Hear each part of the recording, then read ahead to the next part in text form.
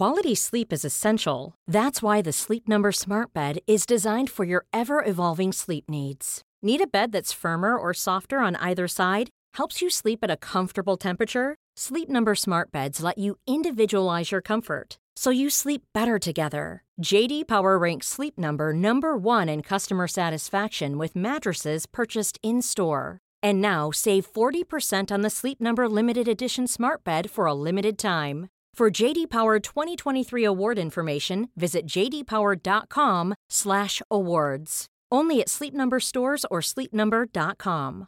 Cool fact, a crocodile can't stick out its tongue. Also, you can get health insurance for a month or just under a year in some states. United Healthcare short-term insurance plans, underwritten by Golden Rule Insurance Company, offer flexible, budget-friendly coverage for you. Learn more at uh1.com. Mom deserves the best, and there's no better place to shop for Mother's Day than Whole Foods Market. They're your destination for unbeatable savings, from premium gifts to show-stopping flowers and irresistible desserts. Start by saving 33% with Prime on all body care and candles. Then get a 15-stem bunch of tulips for just $9.99 each with Prime. Round out Mom's menu with festive rosé, irresistible berry chantilly cake, and more special treats. Come celebrate Mother's Day at Whole Foods Market. Hittar han någon att spela bollen till? Ja, det gör han ju. Och det här har vi 2-0 för Göteborg! Och vilken inledning! Och vilken effektivitet som IFK Göteborg visar upp. Benjamin Nygren gör sitt första mål, Allsvenskan 2019.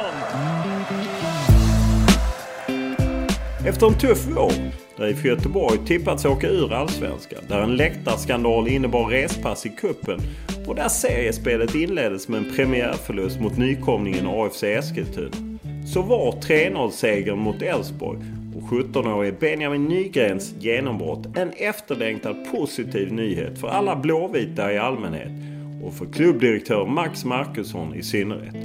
I den här podden berättar Markusson om sitt första år som klubbdirektör i den hårt pressade storklubben, som för bara några år sedan slogs i toppen av Allsvenskan men nu hänger på repet, såväl sportsligt som ekonomiskt. Och Markusson är ärlig med att klubben är beroende av spelarförsäljningar för att få ekonomin att gå ihop. Det finns ett väldigt, väldigt stort intresse kring Benjamin.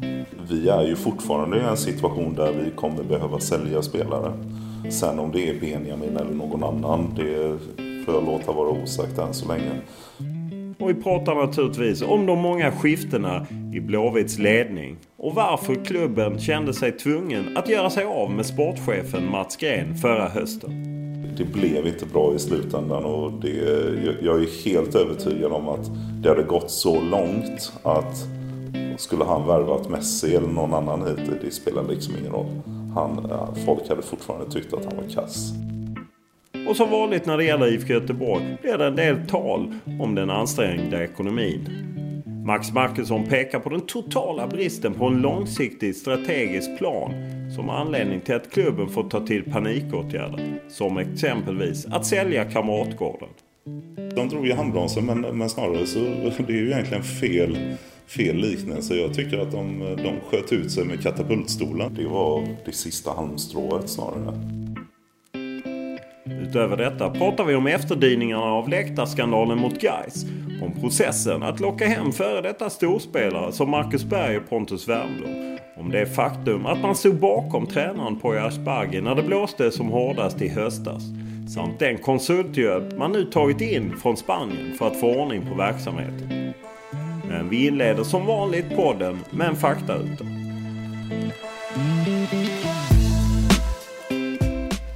Ålder? 39. Bor? Åsa. Familj? 2 barn, skild flickvän. Utbildning? Poolmag. Lön? Tillräcklig. Bil? Volkswagen. Hobby? Fotboll. Språk? Svenska, engelska, lettiska.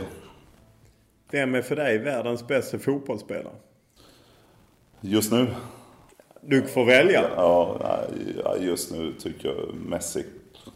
Vilket är ditt favoritlag och varför?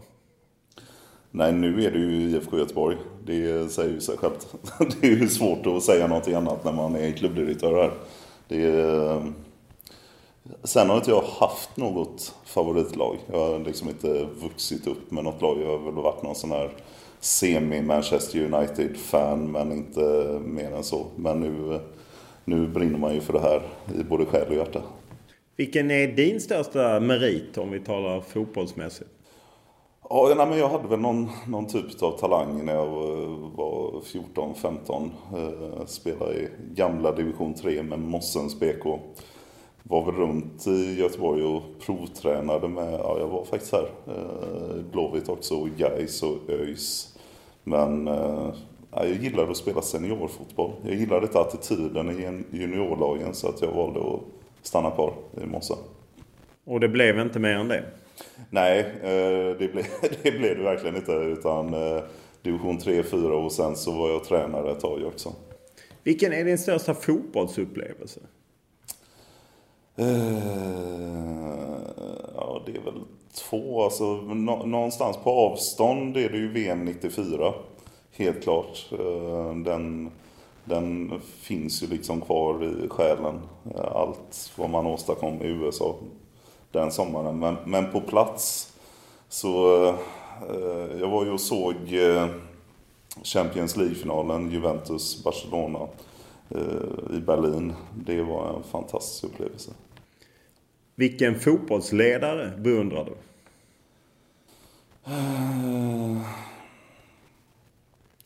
Oj, den var svår. Fan ska man säga på den?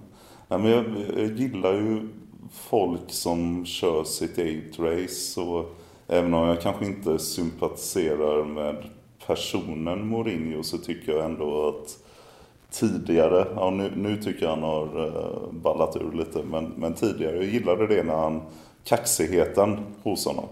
Det gjorde jag faktiskt. Har du någon matchsekvens med Blåvitt som du gärna kollar på YouTube eller på fotbollskanalen eller andra ställen där man hittar klipp för att komma i lite på gott humör? Ja, men jag är ju ganska stor fotbollskonsument sådär liksom, så att men tittar väldigt sällan på gamla klipp, utan det är snarare från senaste matchen. Som nu efter Djurgården till exempel borta på Tele2, så tycker jag att vi gjorde det så jäkla bra. Så den har jag ju dels sett om i sin helhet och många sekvenser där också. Jag tycker vi gör det fantastiskt. Vad var du bäst på i skolan? Historia och samhällskunskap. Vad gör dig rädd? Höjder. När var du lycklig senast? Jag är ganska lycklig hela tiden, tror jag. Vilken var din tuffaste kris? Men det är ju...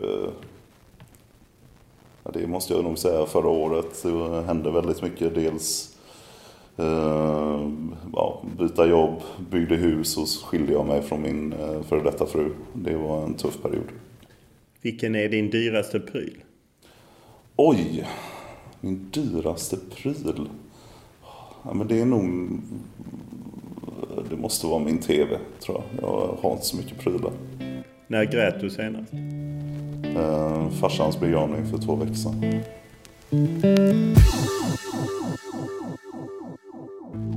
Här hemma kom idag beskedet att IFK Göteborg sparkar sportchefen Mats Gren. Den hårt prövade klubben har bara 5 poäng ner till kvalplats, och efter livliga rykten i några dagar så kallade klubben till presskonferens i förmiddags. Mats Gren bär ett ansvar rent sportsligt i den rollen som han har haft som sportchef. I och med det också så vill vi vara tydliga med att vi inte känner att han har förutsättningar för att sköta sitt jobb genom det oerhörda fokuset som har blivit på Mats som person. Efter några stormiga och turbulenta dagar där tränaren Poya Asbaghi ryktades vara på väg att få sparken, så meddelade klubbdirektören Max Markusson den 10 oktober att den hårt kritiserade sportchefen Mats Gren fick lämna klubben med omedelbar verkan efter 4 år. Ett drygt halvår senare gapar fortfarande stolen tom i Blåvitts organisation. Men trots att Markusson trycker på vikten av att jobba strategiskt och långsiktigt, så verkar han inte ha någon brådska att tillsätta en ersättare till Mats Gren. Vi träffas på Kamratgården och man får väl ändå säga att Blåvitt trots mycket negativa rubriker inför säsongen fått en rätt positiv start, inte minst spelmässigt. Även om det bara blivit 3 poäng så gladdes många blåvita över insatsen mot Djurgården. Hur är känslan? Nej, men alltså känslor är ju en färskvara. Så är det ju, och det är ju precis som du säger att efter matchen mot Elfsborg så visade ju vi att vi kan spela ett spel som folk uppenbarligen, både media och många andra, inte trodde att vi kunde. Och att följa upp det med en stark insats mot Djurgården ger ju givetvis oss en övertygelse om att vi har förmågan, vi har kapaciteten, och att man börjar gå någonstans från tro till övertygelse. Så att det är ju någonting att bygga på, och vi har ju generellt sett, måste jag ändå säga, att vi har haft en bra känsla i Blåvitt, oaktat hur nedskrivna vi är både ekonomiskt, organisatoriskt, sportsligt. Alltså, det är ju inte så att det har varit många saker som har gått med oss det senaste året, utan snarare tvärtom. Men jag känner ändå att vi har haft en styrka i organisationen bland de människorna som är här. Det har inte smugit sig in något tvivel alls? Tvivel? Ja, på framtiden menar jag? Ja, nej, men tvivel att man ändå inför en säsong vet man ändå inte riktigt hur man står. Jo, nej men så här, tvivel. Vi har varit väldigt öppna och ärliga mot varandra. Vi har ju givetvis särskådat oss själva, både som organisation och som lag. Och det är ju, jag menar, när vi avslutade säsongen förra året så gjorde vi en extremt stor utvärdering utav hur det hade gått och vad det är som saknas. Och jag menar, alla som var med förra året har ju både blivit rikare på upplevelser och erfarenheter, och utifrån det så har vi ju varit väldigt, väldigt krassa mot oss själva. Så att alla har ju frågat så här, men vart kommer ni åka ur, eller vad har ni för ambition och så vidare. Och vår övertygelse är ju att vi har en långsiktig ambition. Det är ju därför vi inte gått ut med någon tabellmålsättning, för vi vet ju också vilken kapacitet vi har haft i truppen. Utan det är ju så många saker som behöver falla rätt. Våra yngre spelare behöver speltid, de behöver lyckas, vi behöver få in ett par tyngre, mer erfarna pjäser utifrån den planen. Så vi ändå, tycker jag, gjort ett ganska bra jobb hittills. Det är ju ganska precis ett år sedan du fick jobbet.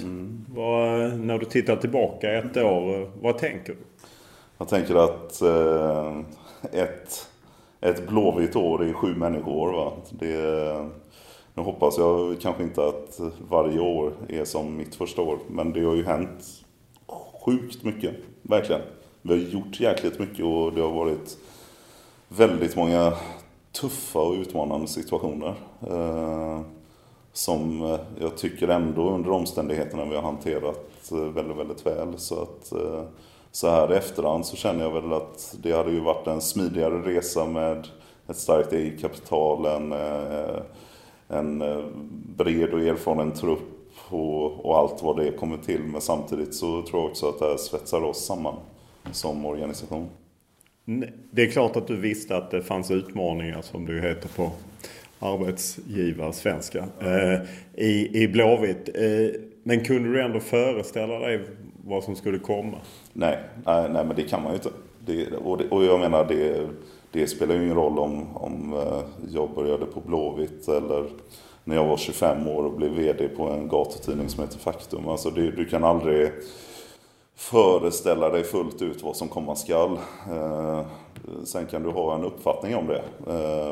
Men magnituden utav press och stress och uppmärksamhet som man upplever under sitt första år som klubbdirektör i Blåvitt, det är ju klart att man ställer sig frågan, hur fan är man funtad när man tackar ja till sådana jobb.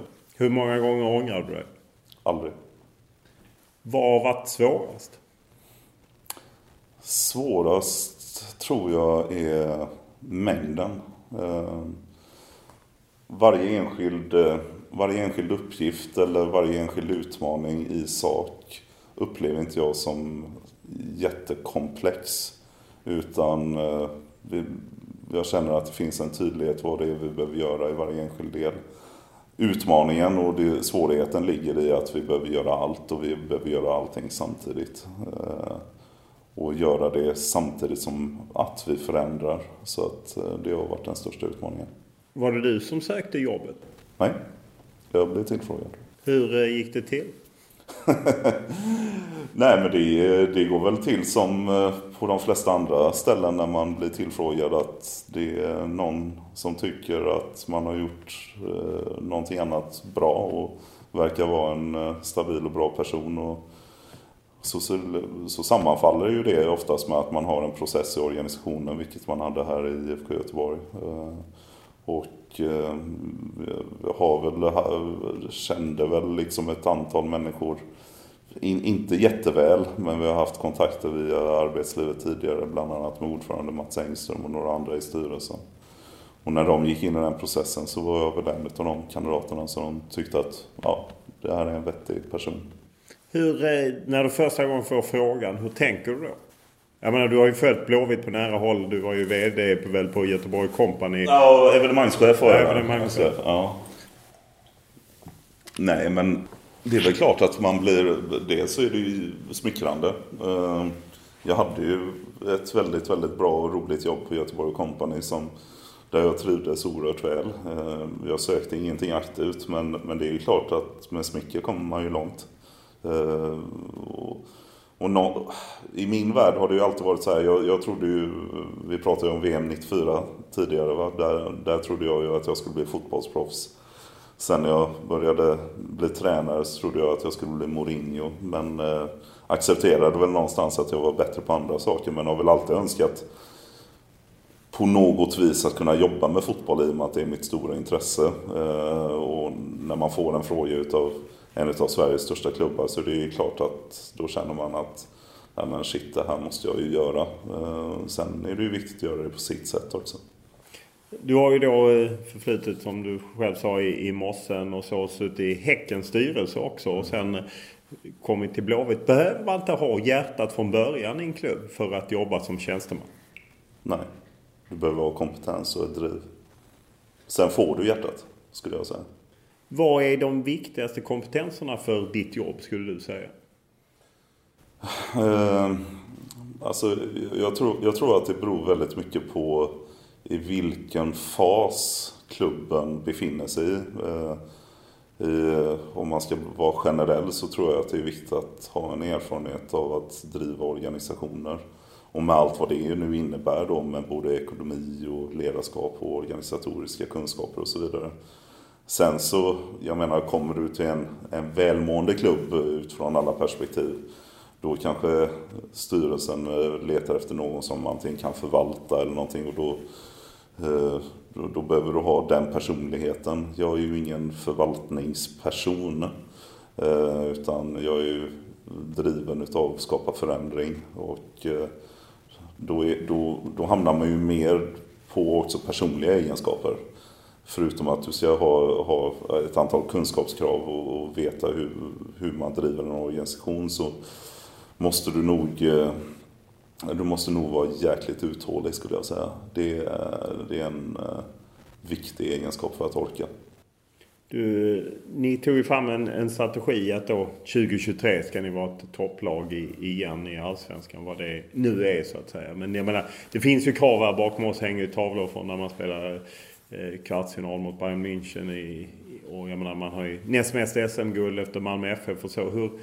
Hur är det liksom att balansera det, att historiken och traditionerna kontra att liksom om 5 år ska vi vara ett allsvenskt topplag, vad det nu är, om det är topp 6 eller topp 3? Ja, men det är ju precis vad du säger, det är ju en balans.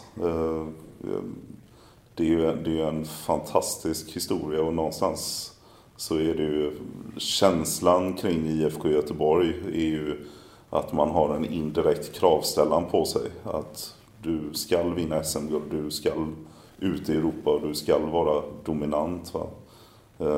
Och balansen mellan att dra nytta av den historien och dra lärdom av den historien, men samtidigt acceptera vart man befinner sig idag. I mina ögon så är IFK Göteborg fortfarande en stor klubb. Vi är ingen toppklubb. Jag tror att Poja sa det i någon intervju. Jag tyckte att det var väldigt väl uttryckt faktiskt. Alltså att med all den historik och allt vad vi liksom har upplevt som klubb genom åren, så är det svårt att ta någonting ifrån oss. Däremot så behöver vi vara väldigt krassa mot oss själva och erkänna för oss själva att vi befinner oss inte där idag, utan vi behöver göra det här framåt, fast vi behöver göra det på ett annat sätt helt enkelt. Så det är en balans. Ser man på 2000-talet, jag menar Gunnar Larsson som ju ledde klubben länge, och där man hade ju enorma framgångar fram till 2000 när han lämnade. Sen har det varit en väldig omsättning på ordförandeposter, även delvis sportchef och klubbdirektör och liknande. Hur mycket tror du att det har påverkat? Ja, men det är intressant att du tar upp det, för att inför du nämnde ju våran strategi som vi arbetade med i höstas. En del av den analysen berodde ju faktiskt, eller byggde på just det du berättar, att det har varit en omsättning i ledande befattningar, både som ordförande i styrelsen, sportchef eller klubbdirektör. Och så kan det ju vara. Det är ju inte konstigt att det är en omsättning i ledande befattningar i stora organisationer. Men för att kunna överleva det och skapa en stringens i en verksamhet, så är det just så fruktansvärt viktigt att du har en strategi, så att om jag blir överkörd av en spårvagn imorgon, det är ju ändå i Göteborg, det går ju att hända, så ska ju jag som funktion kunna ersättas och organisationen ska fortsätta kunna drivas framåt. Och det tror jag är superviktigt, för att man går ju också, även om vi till den juridiska, så att säga, vår juridiska person är en ideell förening, så ska man ju ändå kunna jämställa oss med ett medelstort företag i antalet anställda och omsättning och så vidare. Och då tror jag att det är extremt viktigt att professionalisera alla delar av verksamheten och inte bara tänka att det här är ju bara en fotbollsklubb, för det är så väldigt mycket mer. Va? Vilken strategi fanns när du kom in? Ingen. Hur förvånande är det? Nej, men det är ju både förvånande men samtidigt inte. För att om man tittar på den närmaste historien någonstans, och då backar man bandet 6-7 år, så har man ju haft dels en klubbdirektör som fick lämna efter 3 år. Man hade en sportchef som fick dubblera. Effekterna utav omsättning där, utan att man har ersatt de funktionerna, blir ju att styrelsen i det här fallet har varit väldigt operativa. Och det tror jag är dåligt för en organisation, att man gör det under en kort period för att på något sätt minska skadan. Det är ju en sak, men att låta det fortgå så länge, det tror jag är direkt skadligt, för att du måste ha en strategisk och visionär höjd där styrelsen ska äga den typen av frågor. Sen behöver verksamheten ha kraft och mandat att fatta de dagliga besluten utifrån en plan. Och har du inte den tydligheten, har du inte tillräckligt mycket händer och fötter på plats, då blir du hela tiden reaktiv i ditt beslutsfattande, och det upplever jag att Blåvitt har varit under en lång period. Har det varit också att styrelsen har gjort annat än jobbat med strategi? För om man tittar på Malmö FF, mycket av deras succé är ju när Håkan Jeppsson numera tyvärr avliden, att han på något sätt delade att styrelsen ska titta på strategi och ta långsiktigt, och sen ska det drivas av tjänstemän. Exakt så. Jag menar, har det inte varit så här? Nej, absolut inte. Utan och det är ju lite det jag berättade om tidigare, att med tanke på att det har varit omsättning i de ledande positionerna och man just inte har ersatt det, så är det ju, jag menar, mängden arbete blir ju inte mindre bara för att du inte har en klubbdirektör eller en sportchef eller vad det nu skulle kunna vara på plats. Någon måste göra jobbet. Och då i det här fallet har styrelsen i mångt och mycket varit nere och petat i operativa detaljer, och det är inte nyttigt, oaktat vilken verksamhet man pratar om det är Blåvitt eller något företag eller någon annan organisation. Styrelsen ska hålla sig på en styrelsenivå, verksamheten ska driva. Så är det. Då kan det ändå förvåna mig lite att det är ju ett halvår sedan Mats Green fick sluta och att ni inte har någon sportchef. För jag gissar att då blir det ju lätt att du glider ner där i den verksamheten. Hur ska ni göra kring det? Nej, men vår ambition är ju att anställa en sportchef. Så är det ju. Och jag menar den här frågan, du är ju inte den första som ställer den. Hur jävla svårt kan det vara att anställa en sportchef? Det är svårt att anställa en sportchef. Det är en väldigt komplex roll, och jag tror att många på något sätt förringar vilken typ av bakgrund eller kunskap du behöver ha för att vara sportchef. Och det har ju blivit extremt tydligt för mig under de här månaderna när jag har varit mer inblandad i den delen också. Det är enkelt att tro att det är väl bara att ta en gammal spelare som kan sin sport. Va? Eller ta en agent för den delen som kan förhandla med andra agenter. Men komplexiteten i det är mycket, mycket större än så. För att, jag menar, kommer du från agentvärlden så är det inte säkert att du har de fotbollsmässiga kunskaperna, de ledarskapsegenskaperna som vi ändå kräver. Och kommer du då som en för detta spelare, det är ju inte säkert att du är superhaj på ekonomi, juridik, förhandlingar etc. som krävs. Så att just mixen utav kompetenser som krävs, så som vi har definierat sportchefsrollen, är extremt speciell. Och det går inte heller att, det är väl bara att ta någon nyexaminerad. Det finns ju ingen utbildning, här blir du sportchef. Va? Utan jag tror att det är ju, någon gång har ju alltid någon sportchef haft sitt första jobb, oaktat var man kommer ifrån. Utmaningen för vår del, det är ju att vi har en väldigt ung organisation i stort. Vi har ett väldigt ungt tränarpar. Vi är relativt sett väldigt unga i vår organisation också. Hade vi varit i ett annat läge så hade det kanske varit enklare att ta någon up and coming och utbilda den här personen för att till sist då, så att säga, växa in i rollen. Och där har ju vi varit lite, eller så här, vi har varit extremt noggranna med de personerna vi har träffat. För vi har träffat ett antal och vi har kommit längre med vissa och inte så långt med andra, men vi har inte träffat rätt ännu. Hur många har vänt sig till er för att de vill ha jobbet? För jag menar... Det är ju väldigt många som känner sig kallare. Det är också väldigt intressant, och det tror jag beror på just det som vi pratade om tidigare, att det är inte så många som inser dels hur svårt jobbet är. Det är många som mig, som är fotbollskonsumenter och spelat på division 3-nivå och tycker att Football Manager är liksom det rätta att ha på CV. Så att vi har fått väldigt många spontana ansökningar. Sen så är det inte bara den typen givetvis som har vänt sig till oss, utan det är också erfarna personer som har arbetat i branschen. Det är ju känt att dansken Ole Nielsen blev du arg för att han uttalade sig, och sen är det Thomas Berntsson, norrman Sarpsborg, som tackade nej.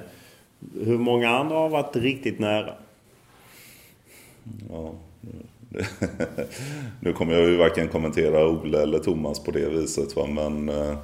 Men det är ingen annan som vi har varit direkt nära med att det har funnits ett färdigt kontrakt på bordet.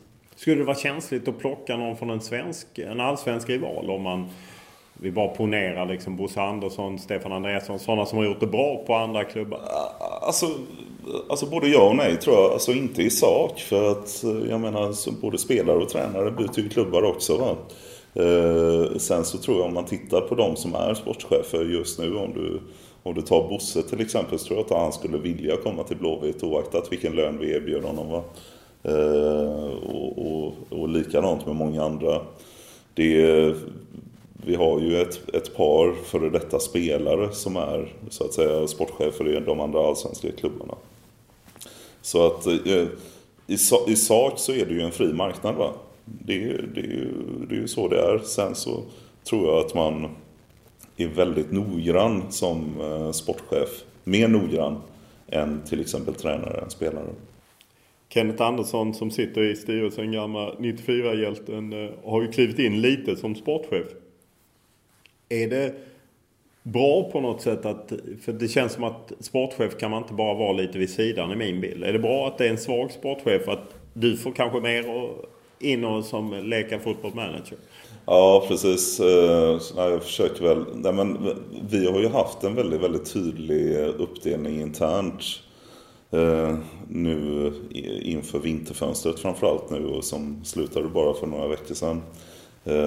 Där egentligen jag har inte haft ambition att leka sportchef eller att vara sportchef, utan vi har kompetens i organisationen vad gäller scouting, vad gäller bedömning utav spelare. Det är ju ingenting som har avstannat bara för att vi inte råkar ha en person på plats. Så i det skedet där vi har varit så har vi ju ändå, tycker jag, lyckats under omständigheterna väl. Vi har både sålt och köpt spelare och gjort, i mina ögon, bättre avtal än de vi har haft på plats. Så att jag tycker att vi har lyckats väl. Det som har saknats och anledningen till att Kenneth kommer in, det är ju återigen, det är händer och fötter. Någon som kan utmana våran ledarstab med sina fotbollsmässiga kunskaper. Ledarskapet, det handlar ju inte bara om ett A-lag, utan vi har ju en ganska stor akademi. Vi har en elitverksamhet som behöver drivas, och den delen, det är där vi upplever att vi inte har fått liksom full utväxling nu i den här perioden då vi inte haft en person på plats. Och det är där Kenneth framförallt riktar sin uppmärksamhet för tillfället. Vill man ha, jag tänker att man, som du säger, stor akademiverksamhet och på något sätt att man vill ha en röd tråd via en sportchef. Vill man då inte ha någon som är blåvitt, så att säga? Som en Daniel Andersson i Malmö FF som har liksom gått hela vägen upp, eller att man känner, jag menar, Mats Gren och Håkan Mild som är företrädare har ju trots allt ett förflutet, även fall Mats Gren hade ett mindre förflutet på Kamratgård. Ja, men det finns ju ingenting som säger att bara för att du är blåvitt själ och hjärta att du blir en bra sportchef. Jag tror att det som är viktigt för oss är ju någon som skriver under på vad vi vill göra och hur vi vill göra det. Vilket vi har uttryckt i våra strategier. Sen behöver du ha kompetenskraven som vi pratade om tidigare då.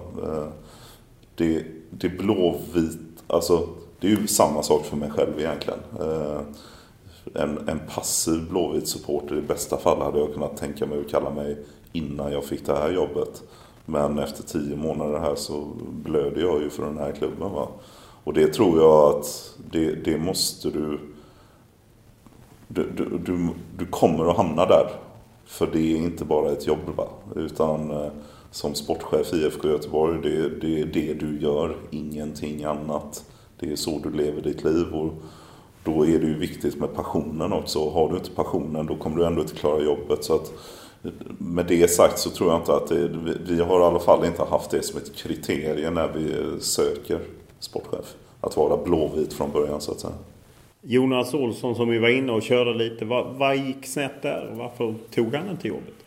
Nej, men vi hade en väldigt, alltså Jonas gjorde det väldigt, väldigt bra, för att under den perioden precis efter det att det var turbulent i höstas så behövde vi behövde ruska om oss helt enkelt. Det var ju inte bara, så att säga, den delen som inte fungerar, utan det var ju en av många delar. Och där tog Jonas ett väldigt, väldigt stort ansvar.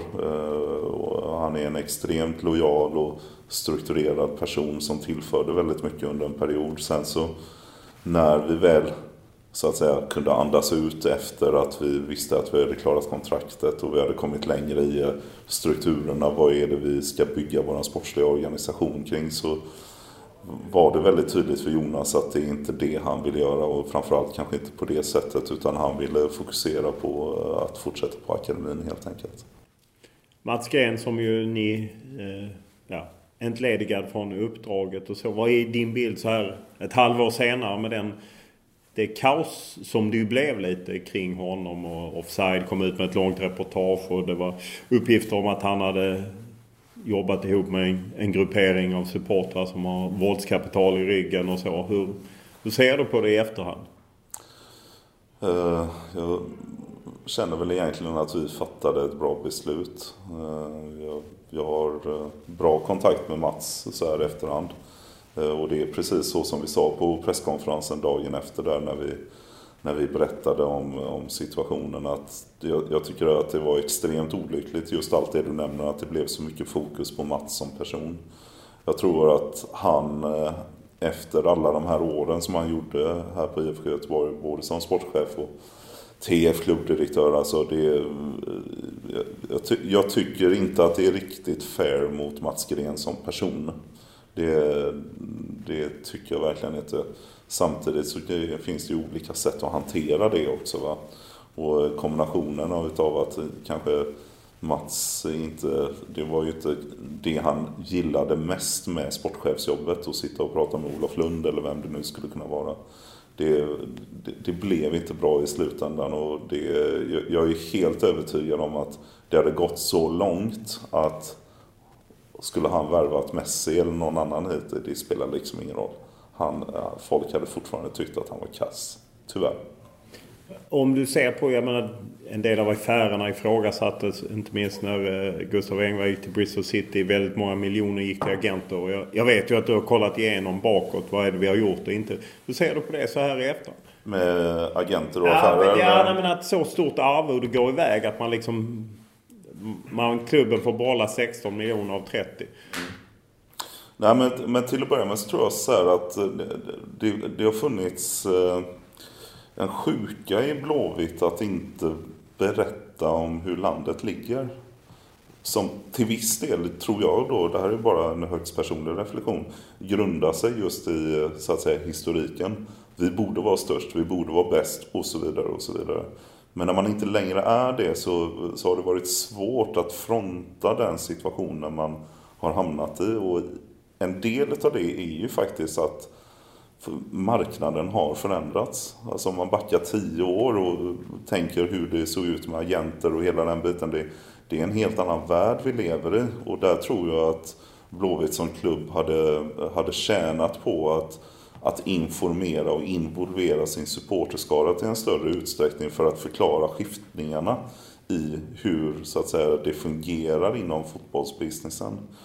Och för att vara helt krass så är det ju faktiskt som så här, klubbens största uppdrag när man säljer spelare, det är att göra en så bra nettoaffär som möjligt.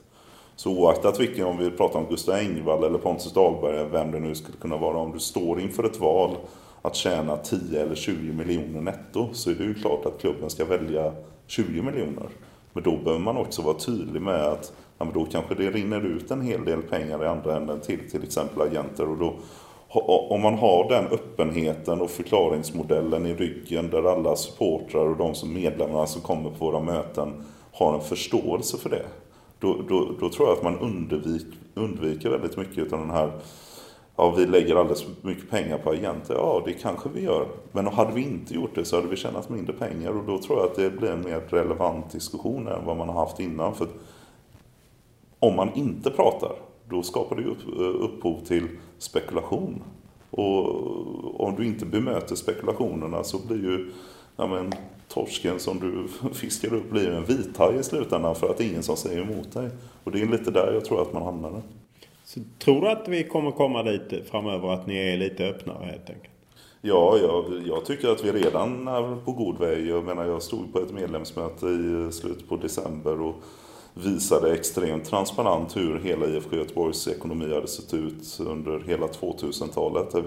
Vi dolde inga siffror, vi visade exakt hur både intäkts- och kostnadsströmmar har varit och även spelarförsäljningar. Så att i min värld så är det ett steg i en riktning till en klubb som jag tror kan skapa en större acceptans. Alltså återigen det här, vi måste syna oss själva, vi måste berätta hur landet ligger. Och via det så kan vi också få en förståelse för den processen vi är inne i. Det har ju varit lite annan folk som har slutat, Lena Mattsson, ekonomichef och så, som ju också leder till det du är inne på, spekulationer, att hon satt sig emot budget och så. Vad är din bild? Om Lena eller generellt sett? Nej, eller? Om Lena och att hon satt sig emot budget. Nej, men det är ju, Laul var ju på med om samma fråga också.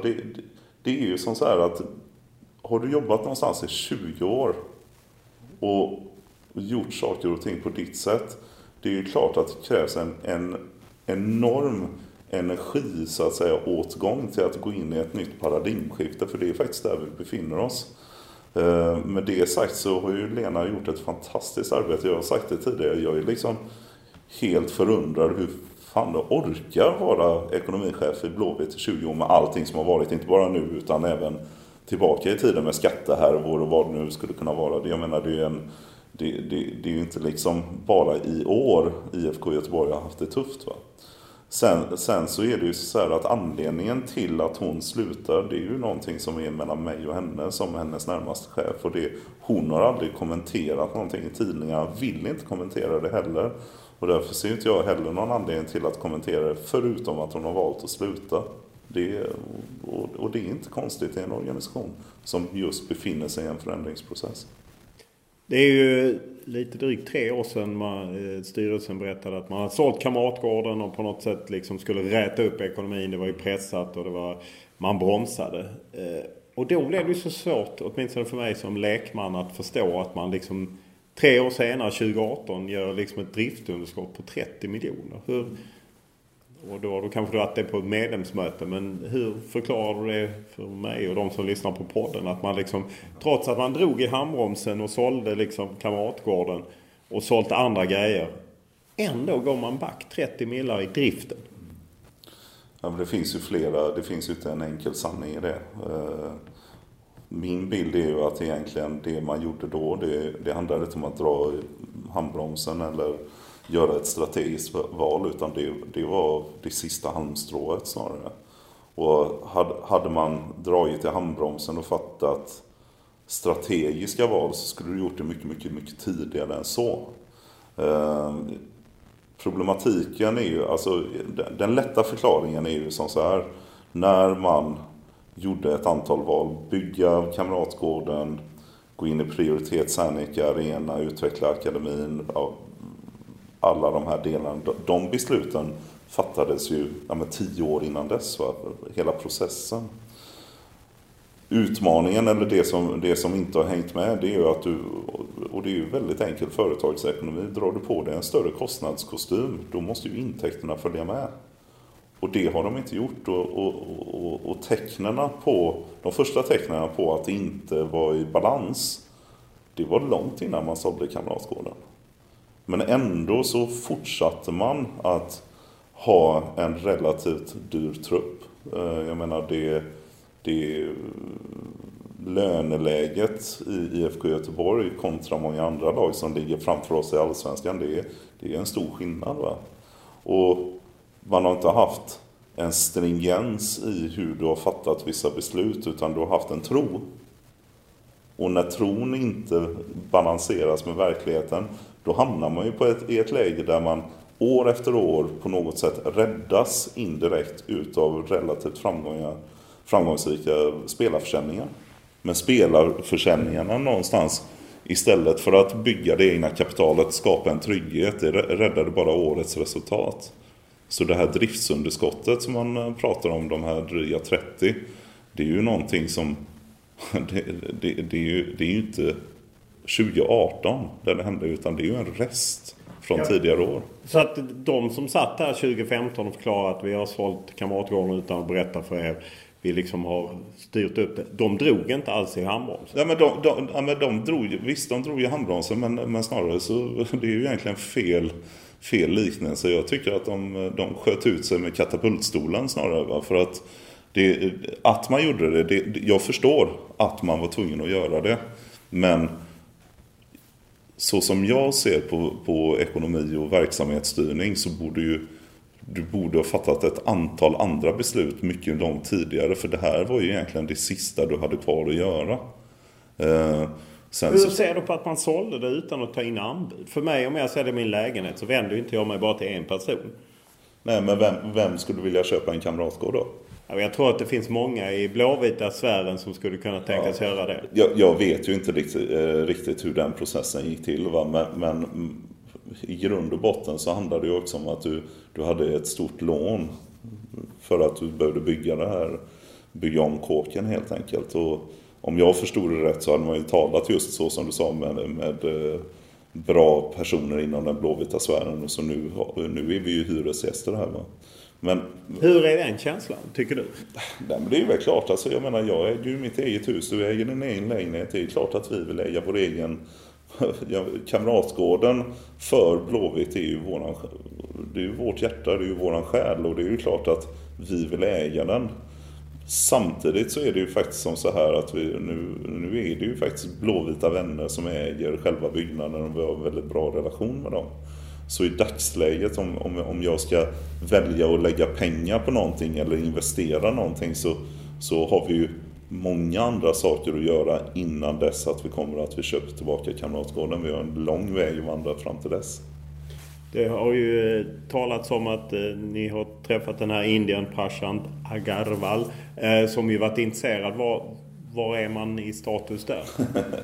Ja, Prashant, han har ju utvecklat sig en myt någonstans. Är det så alltså? Ja, men på något sätt, alltså Prashant är ju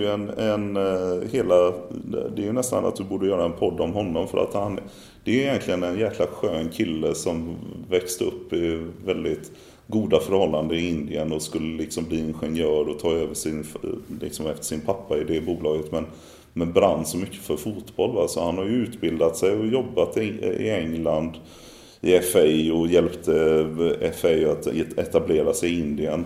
Sen så råkade han kära ner sig en tjej i Indien som råkade vara från Göteborg och då flyttade han med henne hit. Men hans fotbollsintresse, det har ju fortfarande funnits kvar. Va? Så Prashant är ju inte... Jag tänkte, när jag var yngre så hade ju Örgryte inne en shejk. Precis. Någonstans, va?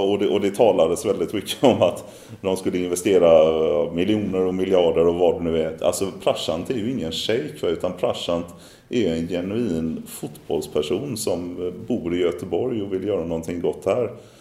Sen vad det blir, alltså det har ju spekulerats om både det ena och det andra vad han skulle kunna göra eller bidra med. Han är ju ingen som skulle på något sätt konkurrera ut Serneke till exempel som en huvudsponsor, utan han vill ju liksom kunna bidra via sitt kontaktnät eller liksom skapa öppningar till andra affärer eller sponsorer och något sånt, men jag tror att han skulle landa in med 100, 200, 300 miljoner i IFK Göteborg, det tror jag inte man kommer se.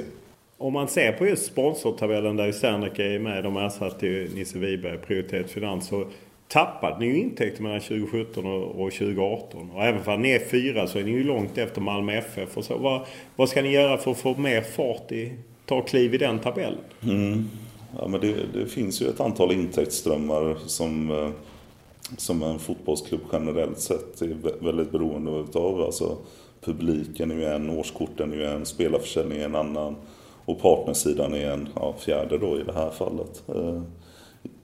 För IFK Göteborgs del så handlar det väldigt mycket om att kunna definiera det värdet man bidrar med och hänga med också i hur sponsormarknaden generellt sett har förändrats över åren. Det är inte alls länge sedan man kunde sälja så som sponsring såg ut för ett tag sedan. Alltså biljetter till matchen, bärs och en skylt på Gamla Ullevi. Det var många ganska villiga att lägga en stor slant på. Jag tror att min erfarenhet utav sponsring där jag kommer ifrån, det handlar snarare om att kunna connecta mellan DNA:t i den organisationen som du företräder, det vill säga Blåvitt i det här fallet, kontra det företaget som eventuellt skulle vara intresserad att investera. Och det handlar mindre om synlighet. Det handlar mindre om just att sitta i en loge, utan det handlar väldigt mycket mer om vad är det vi vill förändra. I IFK Göteborgs fall så har vi ju en väldigt omfattande hållbarhetsstrategi till exempel som vi bygger allting kring med både ur ett socialt, ekologiskt och ett ekonomiskt perspektiv. Och jag tror att den resan, vad IFK Göteborg betyder för samhället Göteborg, är fler och fler intresserade av att haka på. Sen ska man inte förakta eller förringa den andra delen också. Va? Men som svar på din fråga så ska vi utveckla våra partnerskap till att bli mer långsiktiga och handla om mer än bara resultatet på plan.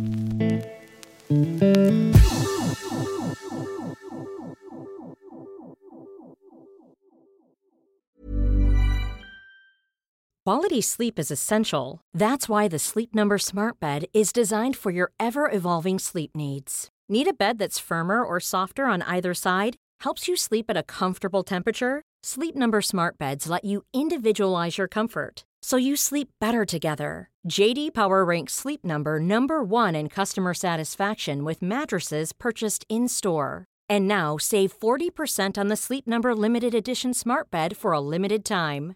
For JD Power 2023 award information, visit jdpower.com/awards. Only at Sleep Number stores or sleepnumber.com. A lot can happen in 3 years, like a chatbot may be your new best friend. But what won't change? Needing health insurance. United Healthcare Tri-Term Medical Plans, underwritten by Golden Rule Insurance Company, offer flexible, budget-friendly coverage that lasts nearly 3 years in some states. Learn more at uh1.com. Mom deserves the best, and there's no better place to shop for Mother's Day than Whole Foods Market. They're your destination for unbeatable savings, from premium gifts to show-stopping flowers and irresistible desserts. Start by saving 33% with Prime on all body care and candles. Then get a 15-stem bunch of tulips for just $9.99 each with Prime. Round out Mom's menu with festive rosé, irresistible berry chantilly cake, and more special treats. Come celebrate Mother's Day at Whole Foods Market. Det är trångt. Sebastian Olsson försöker lösa upp någonting. Kommer lämna ner på kortlinjen och den passningen in är det 1-1 på. Den passningen in är det 1-1 på. Och det är Benjamin Nygren väl som är där och sätter bollen.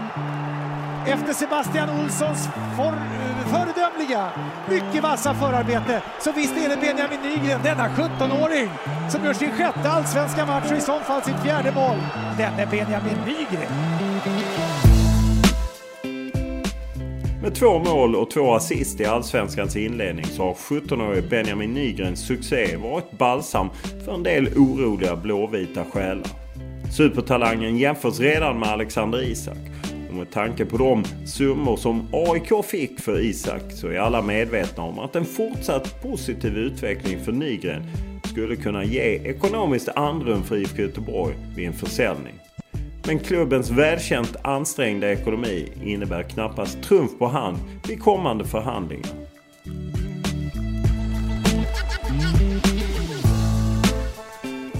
Om man ser till även publik där ni ju vill växa, så jag menar hemvända folk som brinner för, jag menar nu tog ni hem Lasse Vibe och det finns ju ett antal, Marcus Berg, Pontus Wernbloom, Gustav Svensson och så.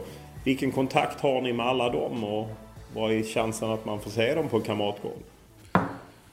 Vi har en bra kontakt med dem. Och det är ju precis som vi berättade när Lasse skrev på att de här personerna som är ute, som har kommit från Blåvitt och gjort karriär ute i Europa eller vart de nu än är. Jag tror att man kan avskriva direkt att det finns en självklarhet, att det finns någon typ av pliktskyldighet att du måste återvända till IFK Göteborg. För så är det inte, utan alla de här har ju sina incitament beroende på om hur mycket de har tjänat, hur familjesituationen ser ut, vad de vill göra. Va? Och i Lasses fall så det här var ju ingenting som skedde över en natt, utan vi hade ju en dialog i nästan ett halvår med Lasse om hans situation, vad hans nästa steg kunde vara, berätta om IFK Göteborg, den resan vi är inne i, hur han skulle kunna bidra både på plan och utanför och så vidare. Så att jag tror att det viktiga är ju att se personerna. Och jag menar, oavsett om vi pratar om Gustav Svensson eller Wernbloom eller Marcus Berg, så är det viktigt för oss att dels ha den här ständiga dialogen, att få dem att känna att de är stora här. De är betydelsefulla. Sen i vilket skede de eventuellt kan komma tillbaka, det beror ju lite, där måste ju flera parametrar klaffa in, va? Men du kan säga att liksom Marcus Berg det är någon här i Göteborg som har kontakt och där det signaleras. Absolut. Vi vill, om du tänker dig komma hem. Så är det, definitivt. För bland annat Lasse Vibe fick ni ju lite hjälp av externt kapital. Hur viktigt är liksom riskkapital och externt kapital där ni har ett eget bolag? Just nu för oss är det ju extremt viktigt. Alltså hela det här transferfönstret som har varit nu har ju byggt på att vi har haft ett externt kapital, för att våran budget till värvningar eller våran lönebudget för A-laget generellt sett har ju blivit begränsad med tanke på den ekonomiska situationen vi är i.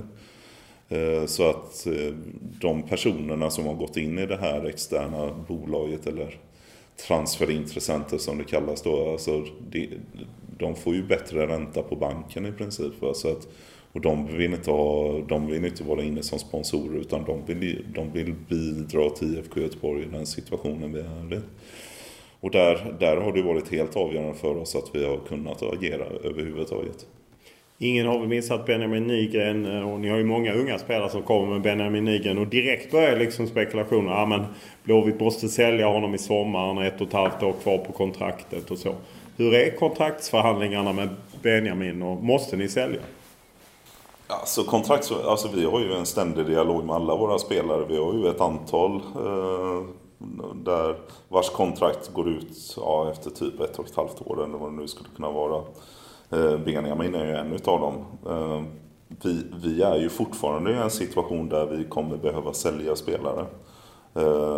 Sen om det är Benjamin eller någon annan, det får jag låta vara osagt än så länge.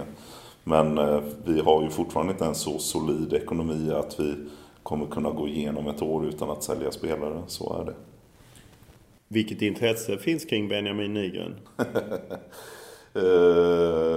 Det finns ett väldigt, väldigt stort intresse kring Benjamin. Och jag menar, det är inte så länge sedan AIK sålde en spelare i den åldern, fick väldigt mycket betalt även om han hade länge kvar på sitt kontrakt. Och liksom, var är ni i kontraktsförhandlingarna med Benjamin? Nej, men just i detta skedet så är det blir ju så lätt när du är 17 år och så att säga får ett genombrott så som Benjamin har fått nu. Dels sista matchen förra säsongen och även nu de här 2 senaste mot Elfsborg och Djurgården, han gör fantastiska matcher. Det viktigaste här och nu, det är ju egentligen för Benjamin att inte fokusera på just kontrakt eller eventuella bud eller vad det nu är. Alltså han är 17 år. Han gör det väldigt, väldigt bra för att vara 17 år, ska man komma ihåg.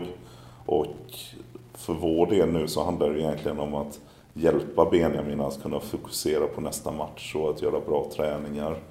Allt det där andra, om han bara gör jobbet, det där kommer komma sen. Om det kommer i sommar, i vinter eller om 4 år, det vet man ju fortfarande inte.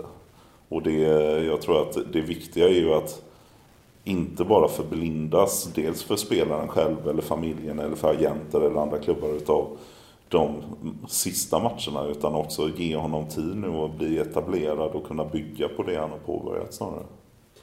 När du då tittar på början på säsongen och så, känner du en belåtenhet att ni stod emot och höll kvar Poya Asbaghi? Ja, absolut. Helt klart. Det var vår övertygelse då att han är rätt man att leda Blåvitt. Det är fortfarande vår övertygelse idag, och med lärdom. Poya lärde sig extremt mycket förra året. Så är det. Klubben lärde sig extremt mycket förra året. Också vad som krävs, för att det blev ju så enkelt att sätta Poya i ett fack där han skulle komma in som Messias och förändra och så vidare. Och då, det är ju mycket som tyder på att det blev för mycket fokus på just förändring här och nu. Utan våra diskussioner med Poya har ju snarare varit okej, hur kan vi förändra på 3 års sikt, på 5 års sikt? Vilket innebär också att du kan inte göra allting samtidigt. Du måste vara selektiv och pragmatisk i din förändringsprocess och även lyssna in vad Poya behöver för att kunna göra det här på ett vettigt sätt. Och det är ju en anledning till att vi skrev ett avtal med Soccer Services till exempel, när vi har Ferran Sibilla här som hans assisterande. Det är en viktig pusselbit i den här förändringsprocessen. Och det tycker jag så här nu när vi sitter här, efter 3 matcher, att man har kunnat se väldigt tydliga tecken på hur Poya inte har förändrats som person eller att hans ideologi har förändrats, utan snarare det pragmatiska synsättet på hur man ska skapa förändring. Det tycker jag är extremt tydligt. Jag menar, Blåvitt då med alla traditioner och många gamla spelare och så. Och, pratar med Stefan Lindqvist i min podd, men även pratar med andra, liksom säger, men varför skickar vi det till Spanien? Varför tar vi inte in gamla spelare ännu mer och jobbar med dem och utnyttjar dem? Ja, men det är ju samma svar där som på sportchefsfrågan. Alltså återigen, jag vet inte vem det var som sa det, men att en så här stor klubb som IFK Göteborg borde inte nedvärdera sig till att arbeta med ett konsultföretag. Men det där är återigen, allting handlar om kompetens. Det finns ingen 1-1 förhållande med att vara Blåvitt supporter, Blåvitt spelare till att ha den kompetensen som krävs. Utan Jag tycker att det är en väldigt märklig diskussion. Vi ska ha de bästa förutsättningarna, och om det råkar vara då så att säga ett spanskt konsultföretag eller vad det nu månde vara, så ska ju vi se till att skapa de bästa förutsättningarna för Blåvitt. Men hur konkurrensutsätter man en sån? Tittar ni på andra konsulter eller tittar ni på det här är om vi har det in-house eller det här är... Nej, men egentligen så är det ju inte konsultfrågan i sig som är viktig, utan det är ju kompetensfrågan. När vi utvärderar förra säsongen och tittar tillsammans med Poja vilka egenskaper han behöver ha i sin ledarstab, så är det ju det som är avgörande. Sen om det... Vi intervjuade ju andra personer som assisterande också, va? Men i grund och botten när man la ihop alla parametrarna som var viktiga för oss i den processen där vi är, så var det ju, så föll valet helt enkelt på Soccer Service då med Ferran då som assisterande. Om du ser nu, jag menar då att ta steget från akademi till A-lag, så vad är det de ger er liksom som inte en annan assisterande, en annan lösning hade kunnat ge? Du menar Soccer Services? Ja. Alltså det är ju ett mer heltäckande samarbete där man... Har du en assisterande så har du den personen på plats som är under kontrakt. Och det är ju att likställa med Ferran. Han fyller ju den funktionen. Sen så är ju Ferran utbildad i Soccer Services metodik som de är väldigt, väldigt framgångsrika med. Och det är ju inte bara i Spanien utan andra delar av världen också. Så där får du en annan dimension av kompetens, hur du driver träningar, hur du ser på fotboll, hur du ser på utveckling. Så där får du en bredare palett i den dagliga verksamheten. Sen så har du en annan del i samarbetet också som handlar om individuell utveckling, där vi kan arbeta med Soccer Services back-office-personal nere i Barcelona, där vi kan skicka data, vi kan skapa program, program för ett antal spelare som vi tror extra mycket på. Där de med sin erfarenhet, med sin kompetens de tar inte över någonting. Det är ju väldigt viktigt och det är ju många som säger så här, men kommer Soccer Services scouta, kommer de ta över akademin eller kommer de agera sportchef? Nej, det kommer de inte göra. Utan de fyller kunskapsglapp som vi har i vår egen organisation för närvarande, utbildar oss och adderar snarare ytterligare ett lager på de behoven vi har. Så att skillnaden med att anställa bara Ferran Sibila som assisterande tränare eller att ha ett samarbete med Soccer Services, det är bredden i kompetensen, skulle jag säga. Känner du så här att det är värt pengarna? För att jag antar att det är inte gratis. Nej, det är sällan konsulter. Nej, det är sällan gratis med någonting här i livet, skulle jag säga. Men utifrån det upplägget vi har så är det inte heller jättedyrt om man jämför med vad en assisterande skulle kosta. Utan det var lika viktigt för Soccer Services att arbeta med IFK Göteborg som vice versa. Så att vi har en uppgörelse som jag tror båda parter tjänar på i slutändan. När skärs det upp guldpitt nästa gång på Kamratgården? Ja, det vet jag inte.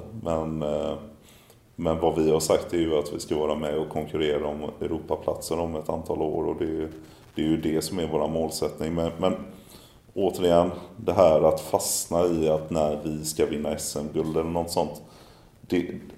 Så som jag ser på det så är det mindre relevant att prata om det i förhållande till när kan vi alltid vara med och konkurrera. Och då menar jag år efter år efter år efter år. För att vinna en serie en gång, ja det är svårt. Men vi har ju också sett exempel både i Sverige och ute i Europa att det finns lag som kan överraska ett år och så nästa år så är de i botten av tabellen.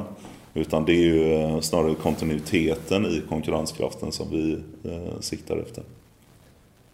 Gais Blåvitt, hur upplevde du alla turer? Det måste ju vara som att kastas in i en torktumlare med det, eller det var ju Blåvitt Gais på Bravida Arena. Allt som skedde med, hur ser du på det så här med några månads backspegel? Ja, det är ju en händelse vi gärna hade varit utan till att börja med. Och det medförde ju alltså att mycket stress och press på organisationen, och i det här fallet så är det också extremt viktigt att inte lockas i en fälla att börja generalisera och prata om vi och dem, utan snarare skapa en förståelse för vad är anledningen, vad är syftet, hur kan vi jobba framåt och så vidare. Men det var ju så många turer i hela den situationen, dels där och då, det är mest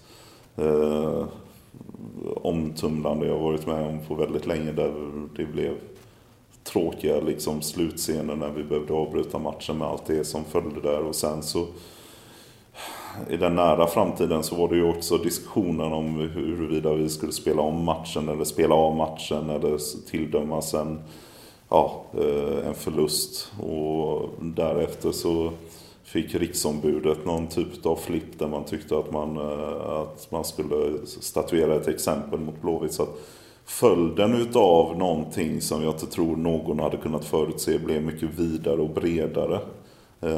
Och det kommer ju leda till konsekvenser, tror jag, där framförallt polisen har ju markerat extremt hårt mot det här, vilket jag tror inte att de som planerade och genomförde det här raketskjutandet kunde någonstans ana vilka konsekvenser det skulle föra med sig. Och det är väl tråkigt att du inte tänker liksom 1 eller 2 eller 3 steg framåt. Om jag gör si, om jag gör X kan det få konsekvenser y. Men här behövde de nog tänka både Z och Ä och ett par steg till. Så att, hur ser du på att polisen inte kan lagföra någon?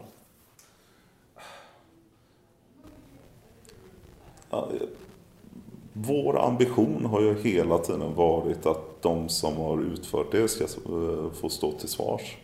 Sen så finns det ju, sen förstår jag ju också att polisen inte kan gå utanför sitt mandat. Så jag tycker att det är tråkigt.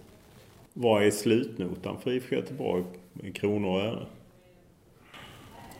Det vet inte jag riktigt på rak arm, och det är också svårt att säga. För jag menar, dels har det ju själva matchen i sig med allt vad det nu innebar med folk som vill ha pengar tillbaka från biljetten, och det är ju en del, samtidigt som det startade en Swish-kampanj bland våra supportrar för att täcka den förlusten, vilket är helt fantastiskt. Och den matten är relativt enkel att göra på ett sätt, men jag tror att det man inte kan överblicka nu faktiskt, det är ju varumärket.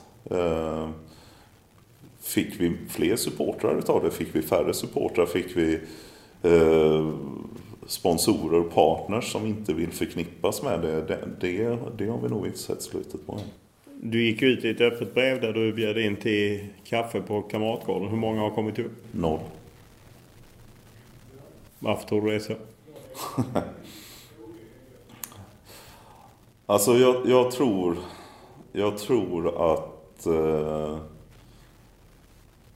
jag tror att man har svårt att fejsa i efterhand.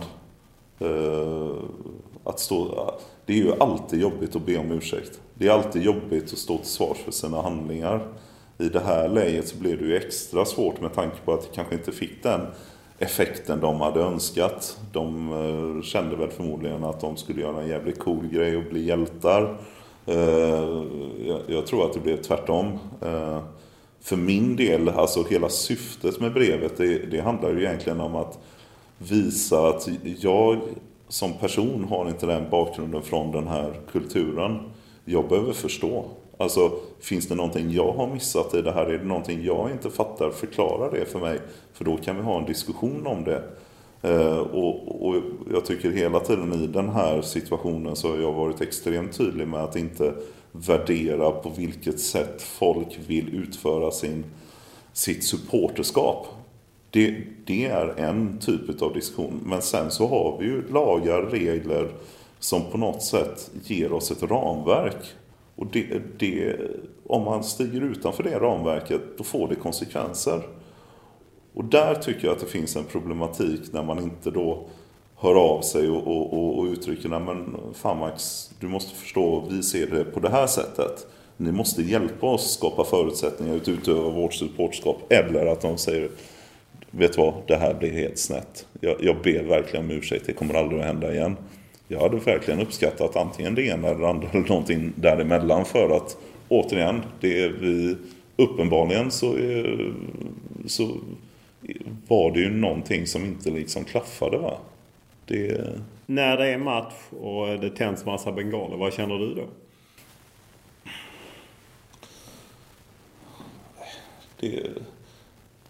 Återigen, jag har ju varit på väldigt mycket fotboll både i Sverige och i Europa, och jag tycker att läktarkulturen är ju en del av det som gör det jäkligt häftigt att vara på fotboll, va?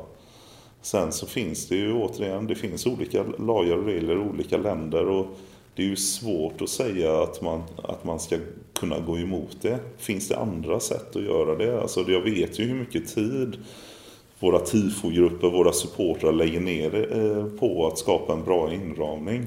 Sen så tror jag att det viktiga här någonstans är ju att hitta en väg där det finns en acceptans inom de ramarna som är oss givna. Vi kan ju inte förändra Sveriges lagstiftning, va? Så att jag uppskattar en aktiv supporterkultur, det gör jag verkligen. Men samtidigt så måste man också ha en förståelse för att återigen, som i Gais-fallet, vad får det för konsekvenser för den klubben då som du stödjer? Så ska jag tolka ditt svar att du vill inte ha bengaler? Nej men jag är faktiskt än så länge alldeles för dåligt insatt. Jag vet att det pågår diskussioner om lagliga bengaler. Alltså vad är det för... Det finns ju olika riskmoment, så att jag kan faktiskt inte uttala mig bu eller bä i den frågan än så länge, va? Jag tycker att lagen är ju i sig tydlig, det är ju inte tillåtet. Nej men precis, men samtidigt så finns det andra sätt då. Helt ärligt, jag vet för lite. Det känns som en av svensk fotbolls stora utmaningar, att å ena sidan den här läktarkulturen som är väl bidragit liksom till att allsvenskan är en het produkt på mer än ett sätt, och att liksom att man vill ha den, men man vill inte ha alla delar av den. Hur ska man lösa den balansen? Ja, den som visste svaret på det. Jag menar, det är ju inte första gången om att så att säga läktarkulturen ställs inför svåra val i fotbollens historia. Jag menar, vi har ju haft exempel på hur man har gjort det i England till exempel. Vi har ett motpolen i Tyskland. Båda har på något sätt hittat sin väg. Jag tror att svensk fotboll måste också hitta sin väg, utan att säga att det ena eller andra är den rätta vägen. Men återigen, det är som du säger, supportkulturen och inramningen kring våra matcher, det gör allsvenskan till någonting mer. Sen hur det här någonting mer ska vara i framtiden, återigen, jag tror att man måste liksom prata och skapa förståelse och hitta lösningar, för att å ena sidan så tror jag inte på att lagstifta ihjäl någonting. Det är sällan rätt väg, för då skapar det per automatik en motreaktion att okej, här får vi en ny lag, då hittar vi en väg runt det. Samtidigt som om det skapar fara för folk i närheten, då kan vi inte heller inte agera, va? Utan jag tror liksom den här dialogformen och den ömsesidiga respekten måste dels hamna på en högre nivå än vad vi har idag. Och sen så behöver man vara lösningsorienterad för att hitta sin väg framåt. Det finns ju exempel, Frank Andersson har berättat om att han har träffat grupperingar och så som vill påverka på olika sätt, och det finns ju i de större klubbarna. Hur rädd är du själv? Hur rädd jag är? För att bli utsatt för påtryckningar eller hot. Jag menar, det förekommer. Nej, jag är inte det minsta rädd. Jag har inte upplevt det hittills. Hur viktigt tycker du att det är att ha en dialog med alla liksom? Nej, jag har aldrig backat för en diskussion i hela mitt liv. Inte i något jobb jag har haft, herregud, oaktat om det har varit på internationell nivå eller när jag jobbade med hemlösa människor i mitt liv på Faktum. Jag har alltid tyckt att det absolut viktigaste är att möta människor. Så det kommer jag att sluta med att göra. Och om man ser att i supporterkretsar så finns det ofta på något sätt någon slags gradering. Åker man på alla bortamatcher, då är man lite mer värd. Liksom, vi som sätter standarden, medan det finns ju familjer, det finns sponsorer, att allas viljor går inte riktigt ihop liksom. Hur ser du på det? Nej, men det är ju en sak som är extremt tydlig. Alltså återigen, det är Blåvitt berör, va? Och det är ju precis som du säger, du har ju alla delar i det här och du kommer ju aldrig kunna göra alla nöjda. Det är superviktigt, tror jag, att ha med sig.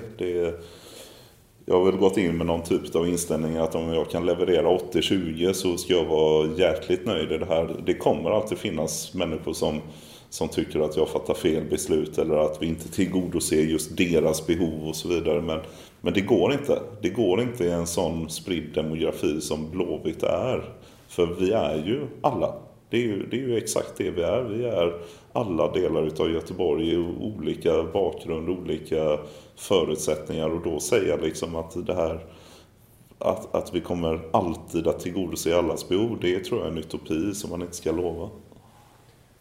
Jag vet att när jag träffade Frank Andersson så hade han varit med och pratat i Offside om det här att IFK Göteborg hade bilden i Göteborg av att man var en vitmansklubb, och den diskussionen har ju funnits. Hur ser du på det när du just pratar om att vi är hela Göteborgs klubb, att liksom fånga upp även andra delar? Jag tror att det är ett jättestort ansvar vi har. Och det bästa sättet är någonstans att inte få en stämpel på sig, det är att leva som man lär. Och det är ju därför vårt hållbarhetsarbete är så extremt viktigt med alla de insatserna vi gör i andra delar utav stan som kanske inte kommer till Kamratgården varenda dag. Va? Jag menar, vi har extremt många bra projekt som vi driver i utsatta områden. Och återigen, vi ska vara en klubb för alla. Så är det, oaktat varifrån du är eller hur du ser ut eller liksom vad du har för preferenser av olika slag. Och i det så är det så extremt viktigt för oss att vi har en värdegrund som vi känner oss trygga med.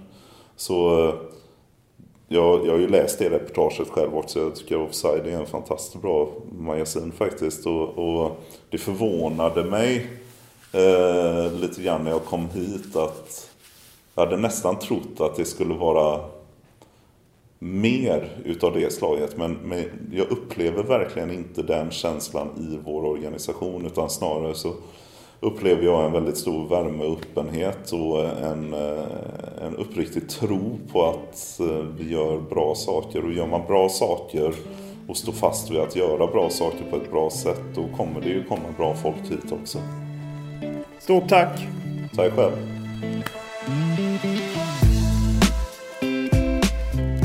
Veckans podd är producerad av Olle Junell Lindberg och klippt av Daniel Eriksson. Och som vanligt är vi tacksamma för all form av feedback. Enklast är att mejla mig olof.lund@tv4.se eller skriva till mig på Twitter och Instagram. Och då är det Olof Lund som gäller i ett ord. Stort tack för den här veckan.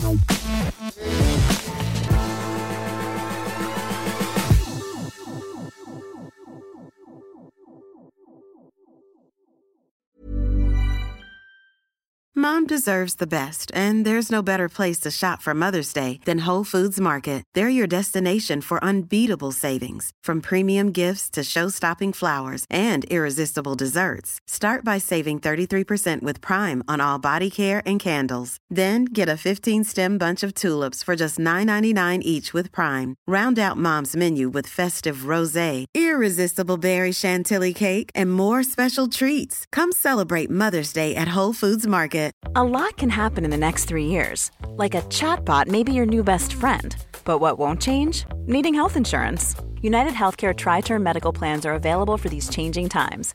Underwritten by Golden Rule Insurance Company, they offer budget-friendly, flexible coverage for people who are in between jobs or missed open enrollment. The plans last nearly 3 years in some states, with access to a nationwide network of doctors and hospitals. So for whatever tomorrow brings, United Healthcare Tri-Term Medical Plans may be for you. Learn more at uh1.com. When you make decisions for your company, you look for the no-brainers. And if you have a lot of mailing to do, Stamps.com is the ultimate no-brainer. It streamlines your processes to make your business more efficient, which makes you less busy. Mail checks, invoices, legal documents, and everything you need to keep your business running with Stamps.com. Seamlessly connect with every major marketplace and shopping cart. Schedule package pickups and see your cheapest and fastest shipping options from different carriers, with rates up to 89% off USPS and UPS rates. And with the Stamps.com mobile app, you can take care of mailing and shipping wherever you are. Make the same no-brainer decision as over 1 million other businesses with Stamps.com. Sign up with code PROGRAM for a 4-week trial, plus free postage and a free digital scale. No long-term commitments or contracts. That's Stamps.com. Code PROGRAM.